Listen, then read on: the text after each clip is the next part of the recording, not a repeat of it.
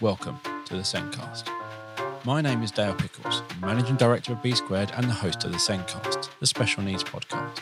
Each week we'll be talking about a different topic within the world of special educational needs to improve our knowledge, to provide support to professionals working in schools and to empower parents. In this episode, our guest is Fintan O'Regan. Fintan has been a head teacher, lecturer for Leicester University and now works as a trainer and consultant for schools and school support systems. In this episode, we're talking about going back to school in the new normal. But before we get started on that, have you heard of the Virtual SEND Conference?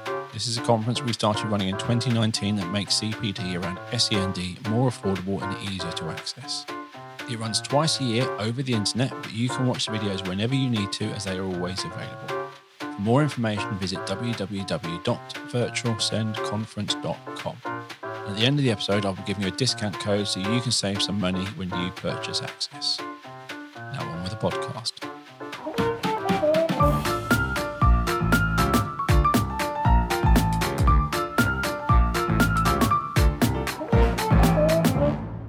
In this week's show, we're discussing going back to school in the new normal. Our guest is Fintan O'Regan.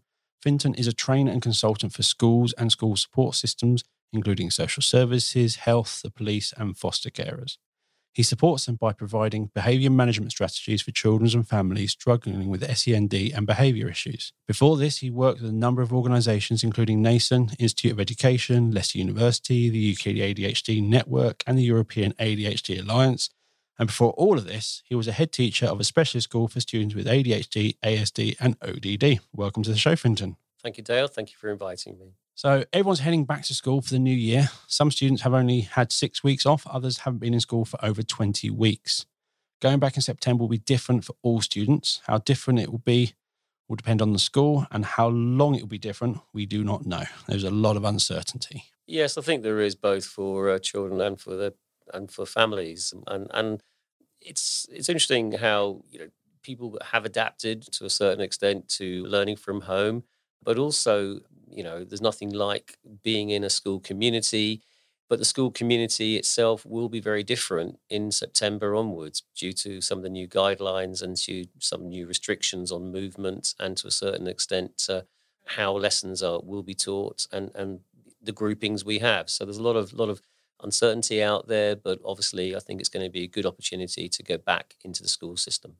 I think in a lot of ways, my daughter went back. She was year 6 and she went back at the end of the term. So she was back in June, July, and she was just really happy to be back. It was different, but she was really happy. And that difference started with a lot of schools will have staggered start times.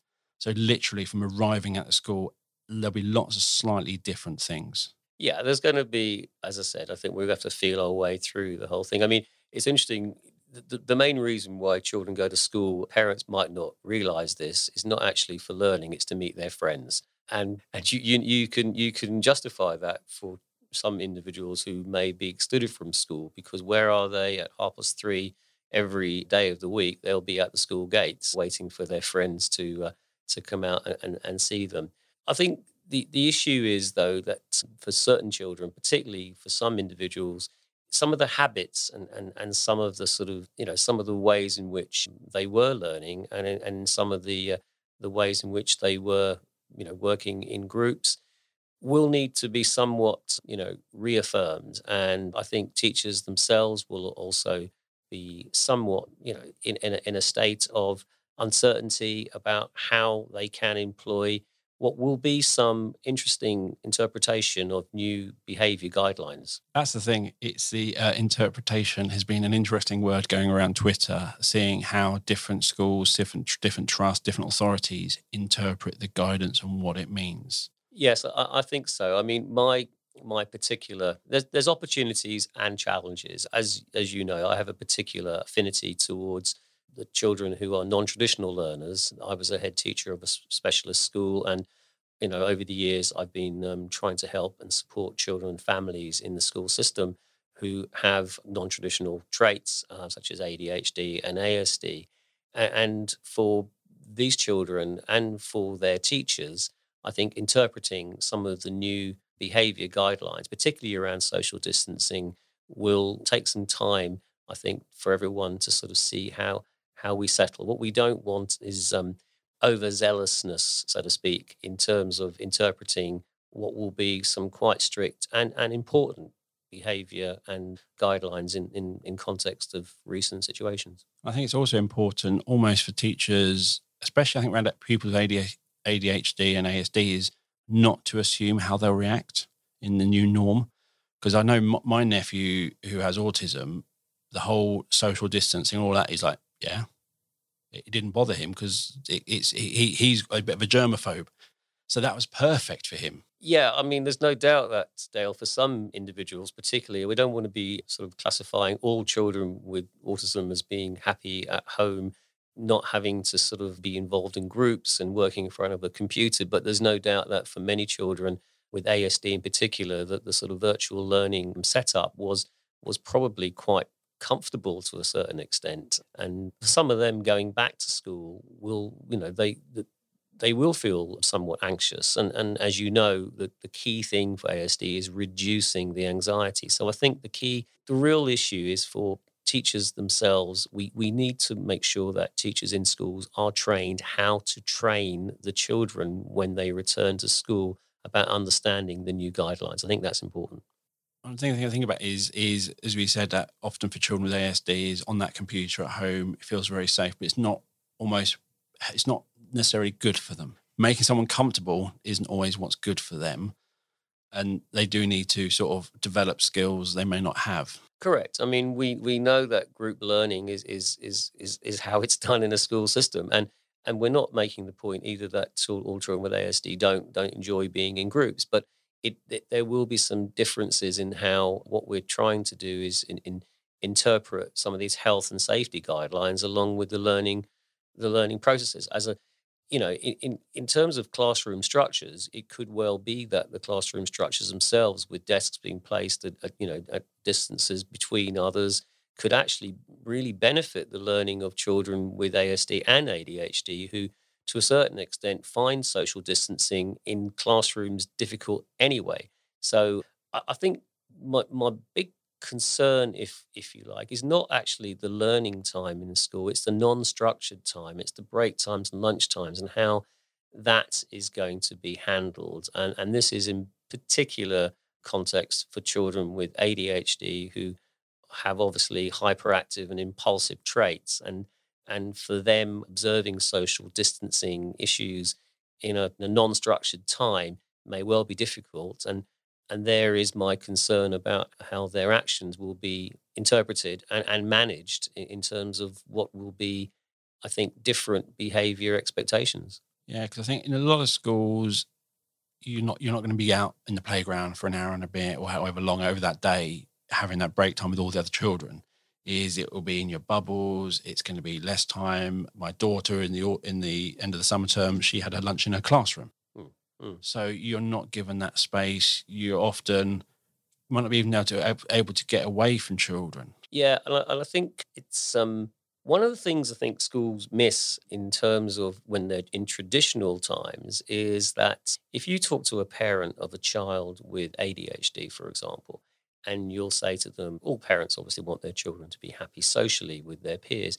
But children with ADHD, as a rule, get on better with younger and older pupils. Now, the reason for that is developmentally, a child who's 9 years old is basically maybe acting in certain systems as a 7-year-old in terms of their observation of impulsivity, sort of abilities to actually not react to situations.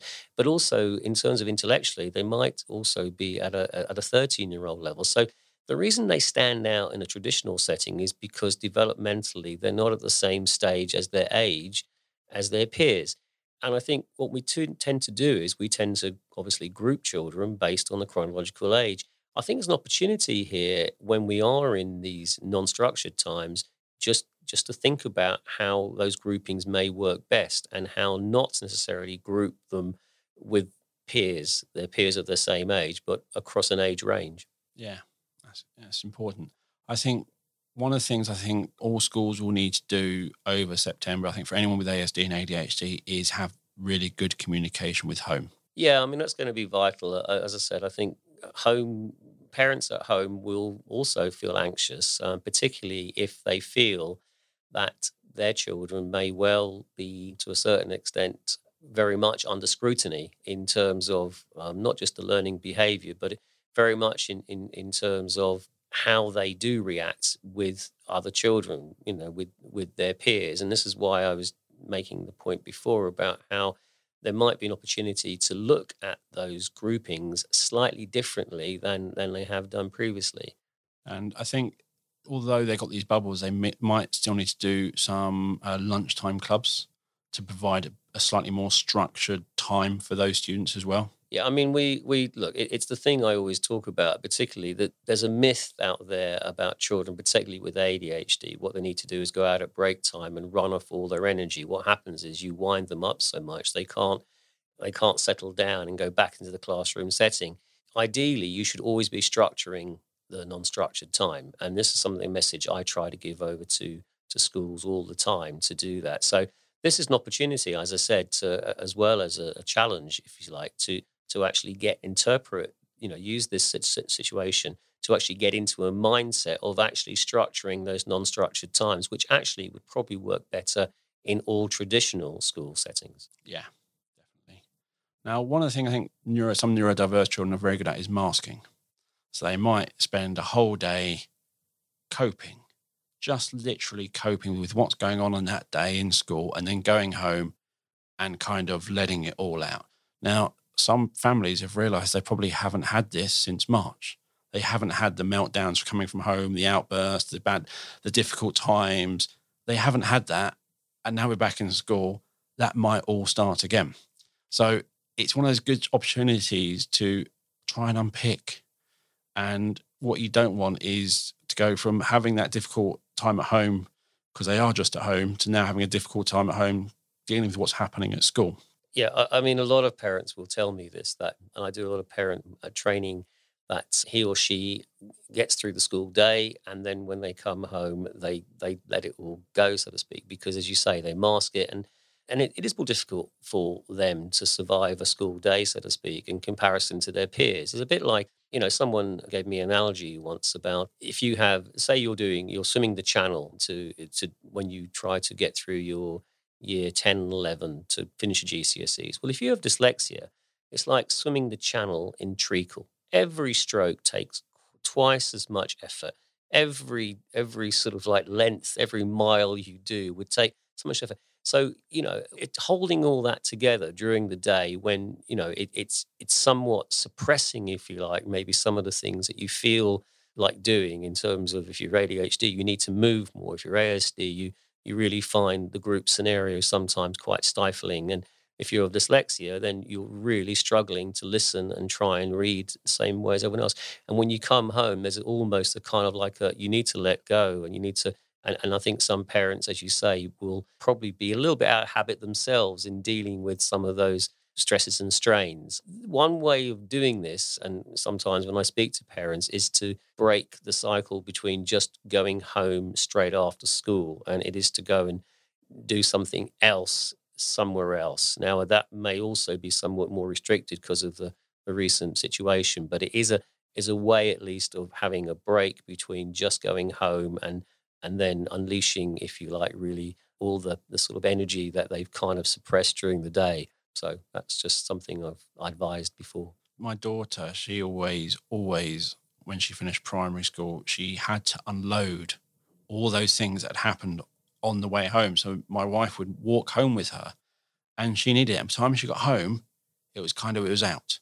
So if you've got a 2-minute car journey, it's like if somebody finishes work and literally is at home 30 seconds later, which probably most people over the last few months, you haven't had that disconnect. Where you've got a 20-minute drive, you have that time to disconnect from work, put it out of your mind, put it in, and then be ready for home. And I think if you're just having that school straight to home, you're probably in that same zone. Exactly. I mean, that's what you need to do. You need to find some way of breaking the cycle. I've got a personal view on who have been the heroes of lockdown, and it's almost certainly been dogs.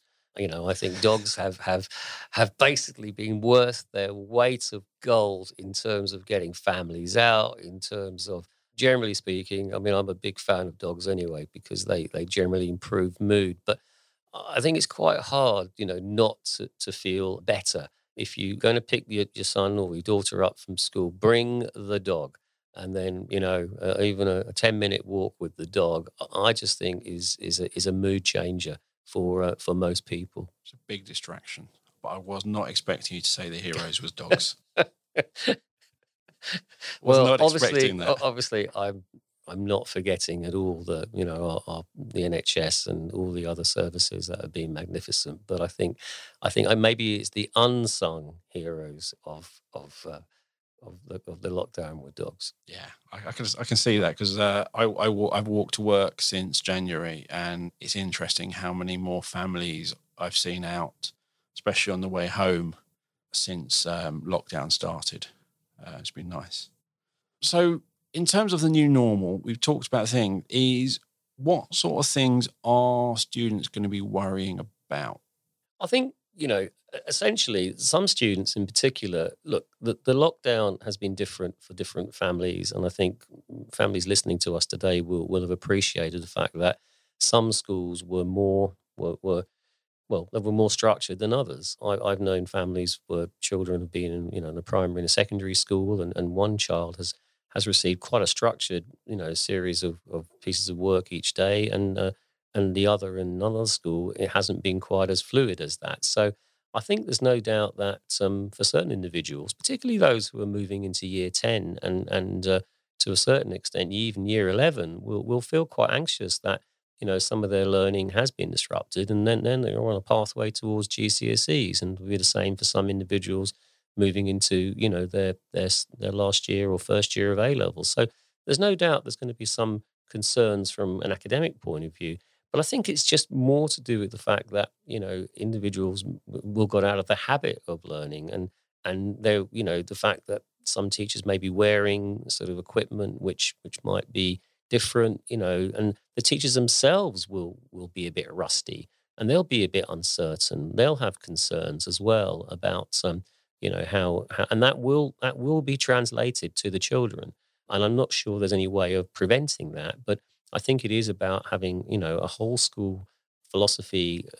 School is a community, and it's about working together. And I think it is about communication. But I really do think that, as I said, in order for the children to understand the situation, the teachers need to understand it first so they can transmit it to the children. I think that's important. And obviously engaging the parents, particularly those who you may feel may be more at risk, if you like, of misinterpreting some of the new guidelines. I think one of the guidelines I've seen, which I really do question how that's going to work in various is the one where teachers, I've not read it recently, so it may have changed, don't hold me to it if I get it wrong, but the teacher should stay at the front of the classroom. That's one where I sit there and go, that's going to be interesting. When you have teaching assistants there's just so many, that's not going to work, go through my head. I mean, I would normally, the teacher at the front of the classroom setup is one that I when I'm training, I normally will try to sort of get them to think about adapting, and I usually say you need to work the room. You really need to get amongst them, because if you're not amongst them, you don't know what's going on. And in a class of, well, it might be obviously there's going to be less, less desks in the class, less children in the class. How are we going to do that? But you need to work the room. The best teachers I watch are what I call mobile meerkats. They are basically watching, they are looking all the time, but they are moving within the desks or the situation of the room, because you can't pick up the rhythm of what's happening, and you certainly can't see or understand, some of the little nips people are getting in certain places, and some of the looks they may be getting from other students, unless you are working the room. Yeah. I think it's when you're doing like group work, and teachers often go around and they know you're going to get stuck on a certain bit. They can't come around and do that hands-on with you and watch you step through it. There's lots of things like that they can't do. But I think when you get to supporting different types of need, in reality, you're going to have all of them at the front of the classroom. Then you could just so you can sit there and keep an eye on how they're doing. Yeah, and I think the thing is, we always focus, of course, on, we're focusing to a certain extent on those who are the more non-traditional learners, but all children need teacher input. All kids need, most kids will need some degree of confirmation what they're doing. And that's through human interaction, as you say, and that's the highest form of communication. And so there are going to be some differences in how we were able to do that. And I think overall, though, the challenge will be, to adapt. But I still feel that it's going to be better for a majority of children to be learning in a group situation with a live person than in front of a machine. So it might not be 100%, but I think it's obviously a more advantageous situation we'll be in. I think one of the things people have to think about is when you can walk around that classroom, when someone puts their hand up and you can walk up to them and go down to their level and have a quiet conversation, they might ask you, I don't get any of this. They might ask those questions, but they've got to put their hand out and shout that across the classroom. They're not going to be putting those hands up.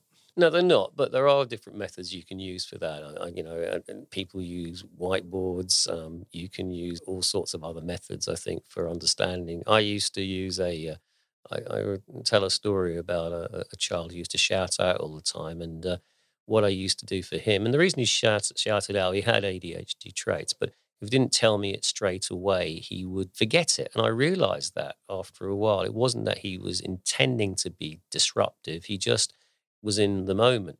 So what I used to do for him was I gave him some Post-it notes and for him to write down the answer as opposed to shouting it down. He could draw a picture, he could do what he wanted on it. And then when he had 10 of them, I had him then come up and put them on my desk. It was a little seat break for him as well as not shouting out. And this worked pretty well for a couple of days until he started sticking the notes on other students' back saying, kick me and I hate you and things like that, really. So whatever method you have won't always work. But the truth of the matter was, once he understood that I was understanding how he learned, our connection was better. All right, this system with the Post-it notes didn't work perfectly, but we had a much better rapport after that. And that's why it's important to try things. Even if they don't always work perfectly, you do get the benefit of it long term.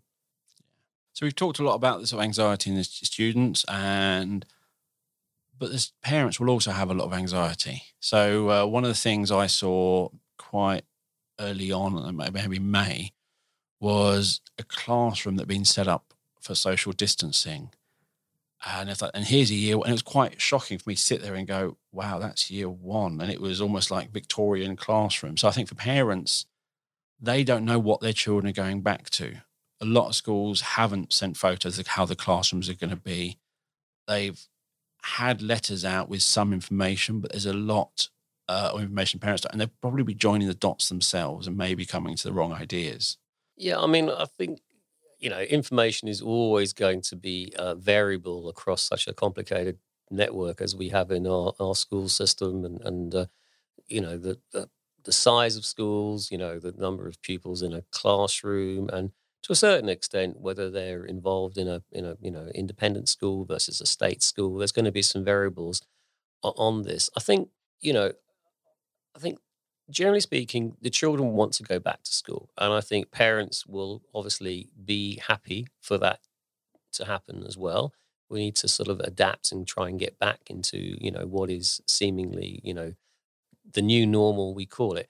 But I think it is so important, particularly for the non-traditional learners, I think, and the families of non-traditional learners to just have some degree of constant communication early on in the process. And I know schools are stretched. I know that school Senkos, for example, if they're listening to this, I think, oh, I'm meaning you. I don't mean you. I mean, this should be you. Your colleagues should also be supporting you on this.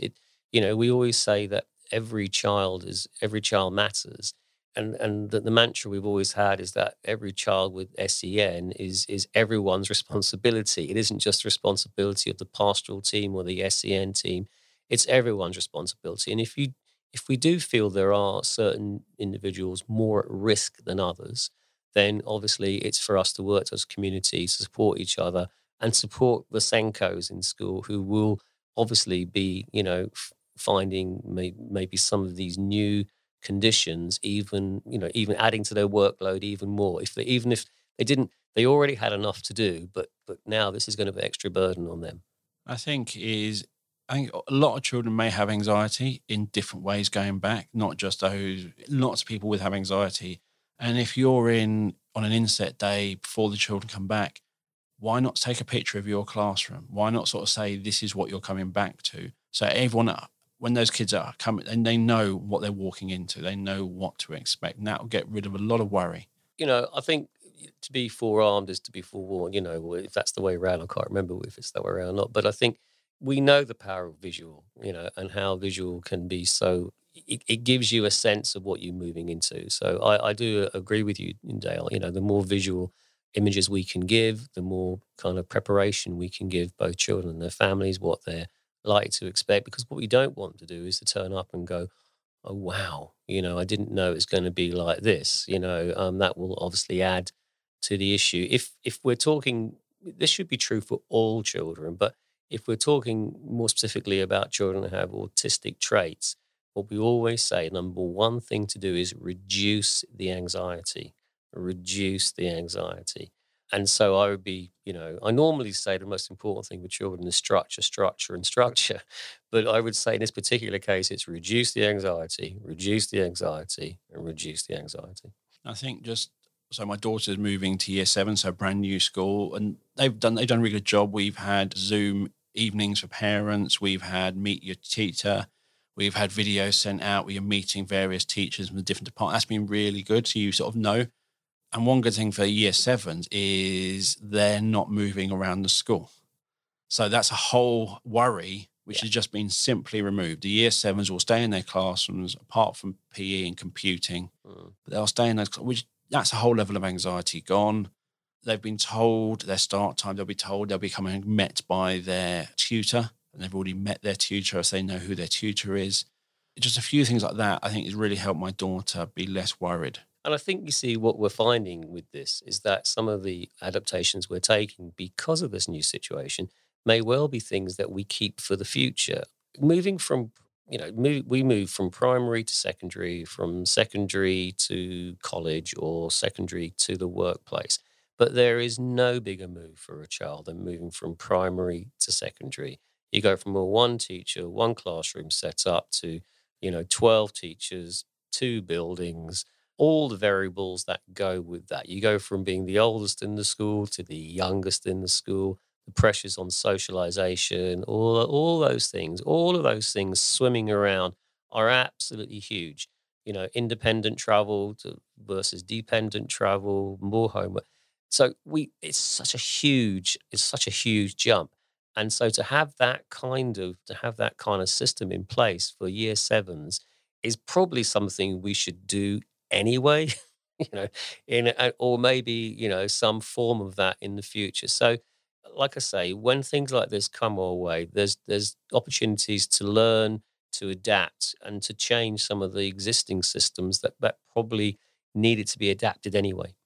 I think one of the concerns seems the whole country have is about attainment and the lost learning and all this lot.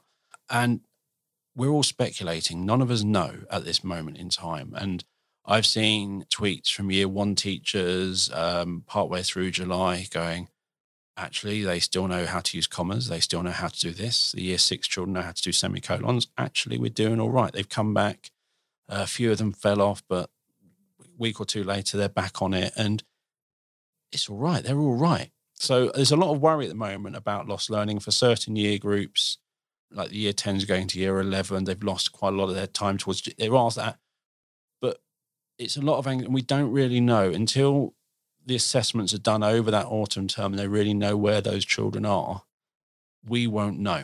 Yeah, I mean, obviously there's been a lot of talk in the press about how certain communities or certain, echelons of society might benefit or might be more disadvantaged than others. It's too early to tell. What I can tell you is that, kids are enormously adaptive, and there will be obviously loss. We can't say there won't be, but there's also been benefits of this as well, in that, individuals have probably learned new techniques. They've learned new ways of learning in terms of technology.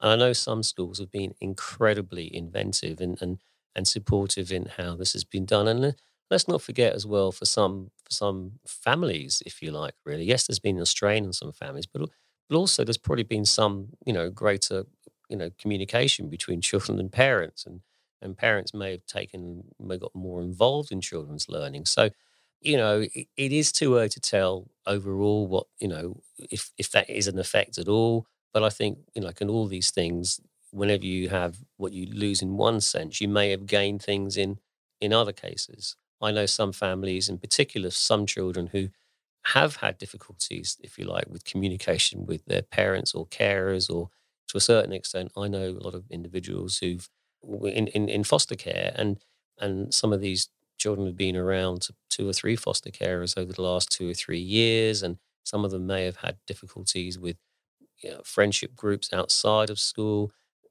They haven't been involved in these friendship groups. They've got a lot closer to their carer, or to their parent, or to the, and they've formed some really really good bonds. So it's too early to tell. But as I said, in all of these things, I think there's always costs, but there's always benefits as well. Yeah. So I know there's been lots of talk about various catch-up programs and this and that. And to me, there's a lot of things that are just given us more to worry about. But actually, to me, until I actually hear from schools about where their children are, I'm trying to not worry about it. I'll see where we are.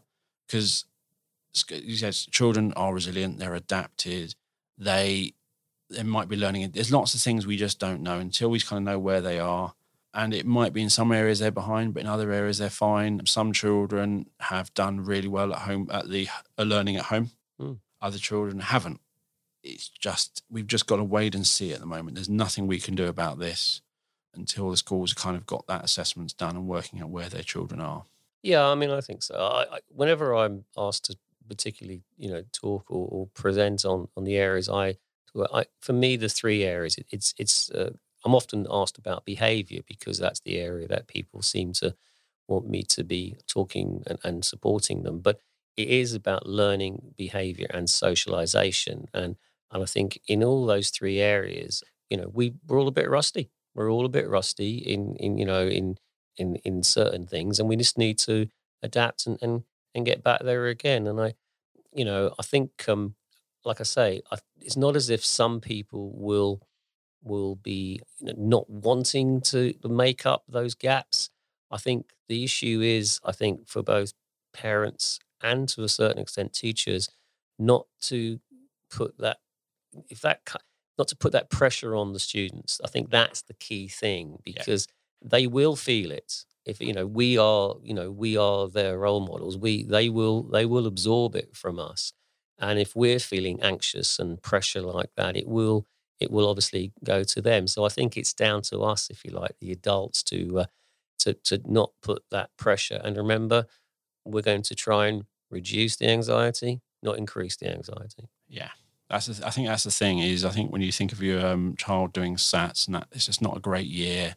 It's all worrying about attainment and practical.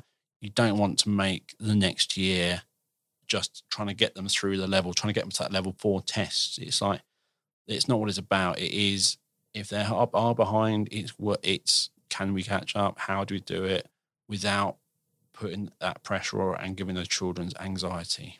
We go back to it's not a race to I know some countries are very keen on the PISA tables and things, and I think you can now see in those countries, and this is not any kind of political statement at all. There's nothing wrong with attainment. There's nothing wrong with getting better grades. There's nothing wrong with achieving better scores. But I think you've seen in those countries where it's all been about achievement, how they're now pulling back.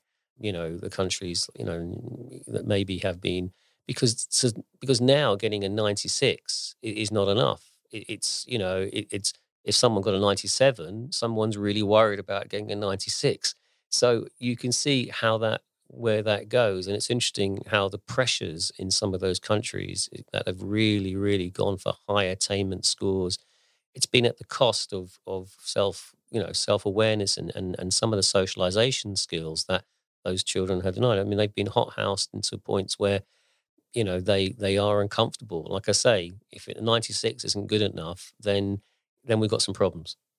Yeah, I'm not a fan of those PISAs for various reasons, but I think when people sit there and say, "Oh, we need to get our PISA scores up in education," it's like, it's not education, it's the whole country. It's lots of aspects of his country contribute to those scores. And that's what I think. It's not just education, it's all the stuff around that affect people's lives, affect PISA scores. And I think it's not just education. Yeah, I mean, when my daughter was 15 or 16, I'm sure there was someone in another part of the world where she got a B for maths, I think, and she really struggled with that because she had dyslexia, and she really had to work her socks off for that B. And I'm sure there was someone else in another part of the world who who wasn't just able to do fractions, but they were able to do calculus at 16, and my daughter couldn't do that, but she could tell me the name of Ross's monkey in Friends, and and whereas she had, what I'm saying, she had a balanced education where she also had time to watch television, and she had time to do other things. And by the way, he was called Marcel, if you're That was interested. it. Yeah, I knew you were struggling there, Dale, for that. And I used to use that it doesn't always work, of course, that metaphor. But what I'm trying to say is we want them to have a balanced education. We want them to be able to be, hit the attainment targets, but to be able to have another life as well. And maybe there's another show I could have used that's more current, but that's the only one I could think of because it's still very popular with people who weren't even born when it was released. It does appear to be going around and around and around, doesn't it? Yeah. But I do find some people, when they're pushed academically, that is their life. And I do think actually there's a whole out of the box thinking, creativity. There's a whole load of that actually, if you're just taught everything the way the test is, you'll learn that way, you'll think that way. And when that doesn't work, you've got nothing to fall back on. Whereas if you're doing a bit of everything, you've got that. It's going to help you think more creatively about problems. Yeah, I mean, I think we know that schools are, to a certain extent, they are very much. That's what they're producing. Their product is learning, but it's not just about that. It's about teaching children about, also about life. I think every teacher is not just a teacher; they're a coach. They're a life coach, and as our parents, and what we want are balanced individuals. We want people who can think differently if things don't work out in one particular way. We want people to have a range of skills. Obviously, that can be that can help the next generation. We want problem solvers. We want creative thinkers. We want some of the, there's a sense of, we want people. The thing about schools is they kind of want, they do tend to go for compliance, and because that's how schools are geared. But what we also need to be looking at is nurturing innovation and creativity and all those other things that we need people to have. Definitely. Now, one of the areas we haven't touched on yet is that should my child go back, that reluctant. And this is a really, really hard topic because every situation is different. I know, especially when you start looking at children with more significant special needs whose immune systems aren't as strong, then I know some children who were removed from school in February just as a precaution, and that makes a lot of sense. So all this advice, everything you hear, to me, it's one of those things of you need to make that decision as a parent, talking to your school, and kind of do it based on your opinion, not what others are doing. Yeah, I mean, I think so. It's got to be such a personal choice, this, and it's a little bit of a, using a business, it's a risk and return element to things. And if you think that the risk is greater than the return, then obviously there may come you might need to wait until you feel that things are more settled.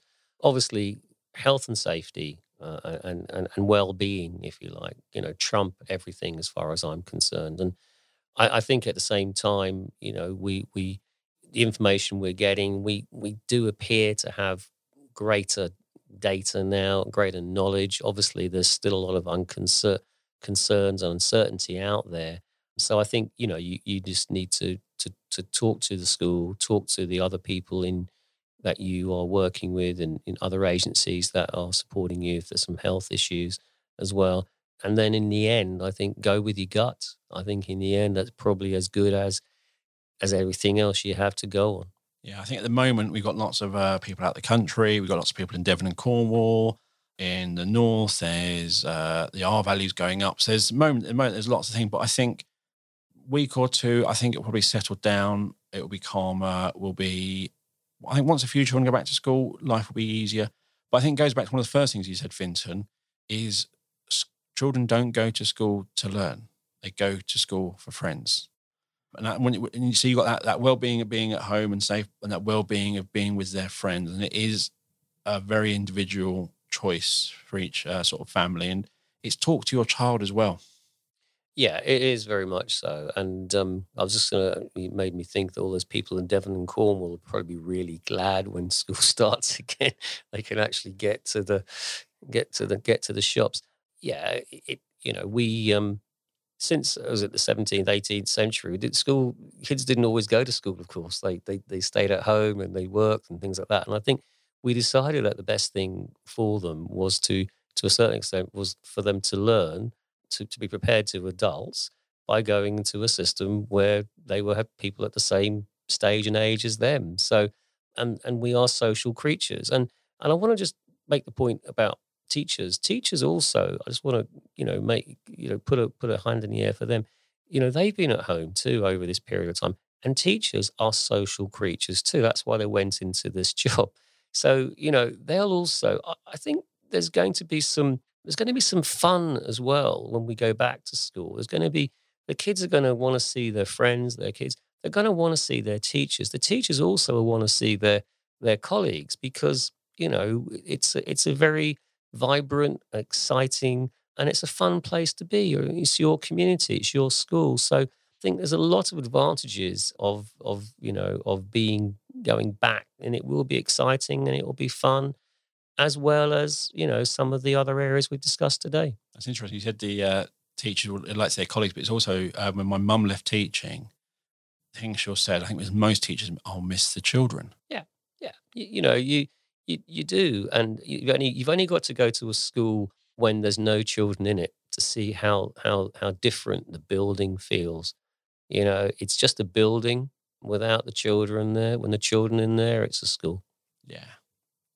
My daughter, when she went back in July, it was a different time. It wasn't back to normal. It was, they did different things, and the school was really good. They allowed them time to chat. So it wasn't work in silence. It was more relaxed. It was, let's enjoy this. Let's enjoy being back. And my daughter really enjoyed her time at school. She loved it.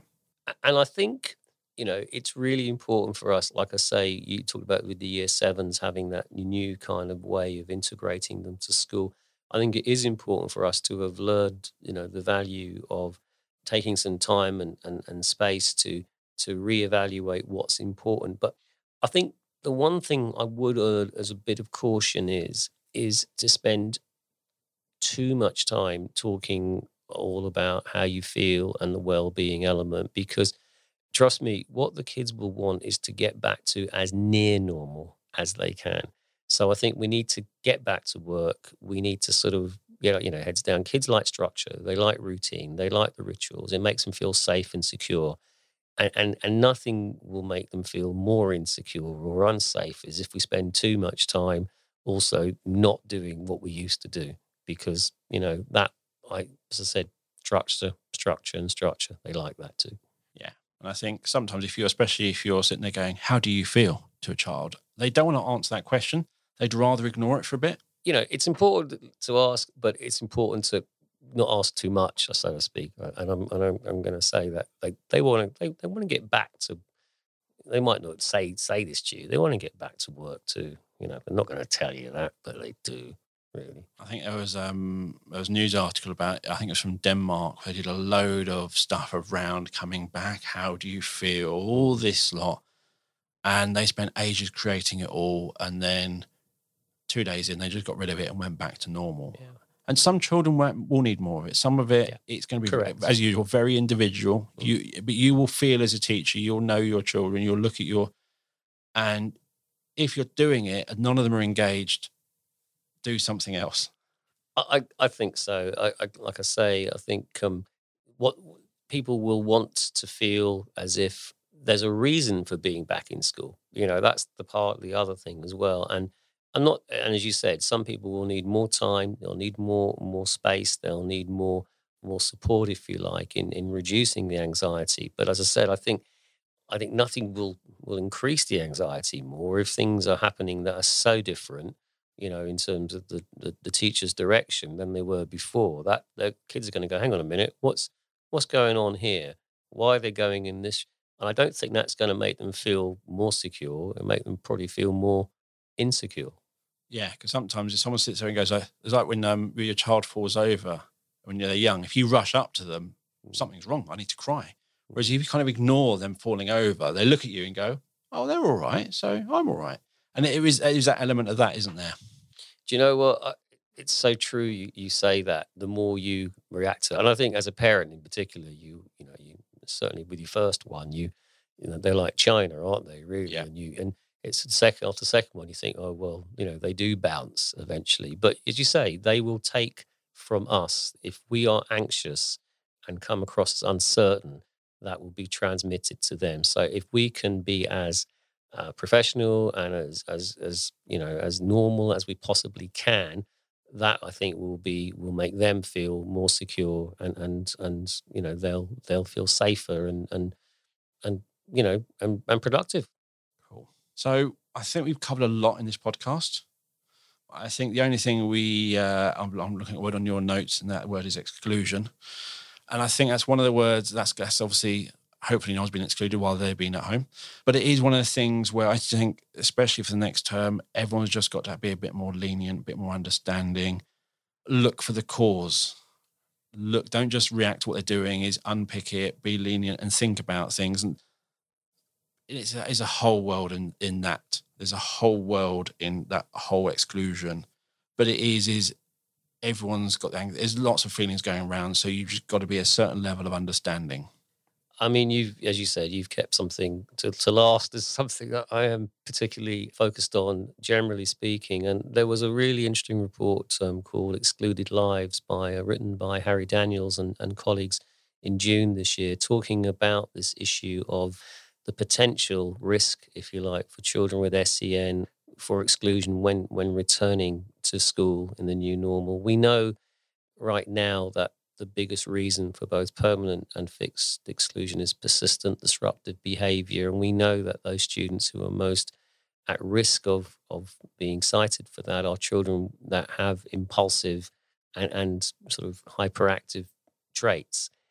If we are to judge them, based on, their everybody else, so to speak, in terms of being overzealous with exacting new behavior policies on this, there is concerns for me that that those students will be more likely to be cited than others. So we need to make sure we find some balance between health and safety, and also the needs of some children whose learning and behavior traits are different from others, and we need to be as prepared, if you like, for those circumstances as we can. At the same time, we need to make sure that those individuals, they are responsible for what they do. I have always made this point: if someone hits someone, it's not ADHD that hits them; the person hit them. You own your behavior. But I think the way of doing this is that we really do need our teachers in schools and head teachers to be to be prepared to be able to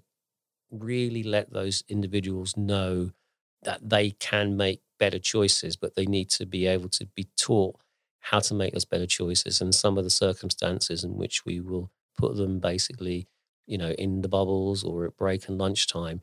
We need to be looking at being proactive than reactive. I think that's my main point. Yeah, and I think you might find for some of them, they've been at home, it's been quite a relaxed atmosphere, it's been quite relaxed, and they're now putting someone there, and there are boundaries, and there's lots of things going on which they may struggle with, and it's going to be hard for them to readjust back to being at school. Yeah, I mean, I have been hearing some reports already from Scotland where they've been back to school somewhat earlier than in the UK. There's been some issues there, and I think we just need to be prepared for we need to have some plans in place in terms of, as I said, reducing the risk for incidences occurring. And I think our policies need to be structured, but need to be flexible as well to basically protect everybody, but also to help students who don't always make the best choices to make better choices. I think right now, with COVID and all everything on top of that, it's going to be a bigger challenge. And they are young, they're learning, they're developing, they're learning about themselves. And I think it's just, you've got to be that extra lean. Health and safety has to be there, but you've got to maybe have other options available at the moment. Yeah, I think so. And I think, what we have seen, I suppose, in circumstances is that, there is a relationship between learning at home as well as in school.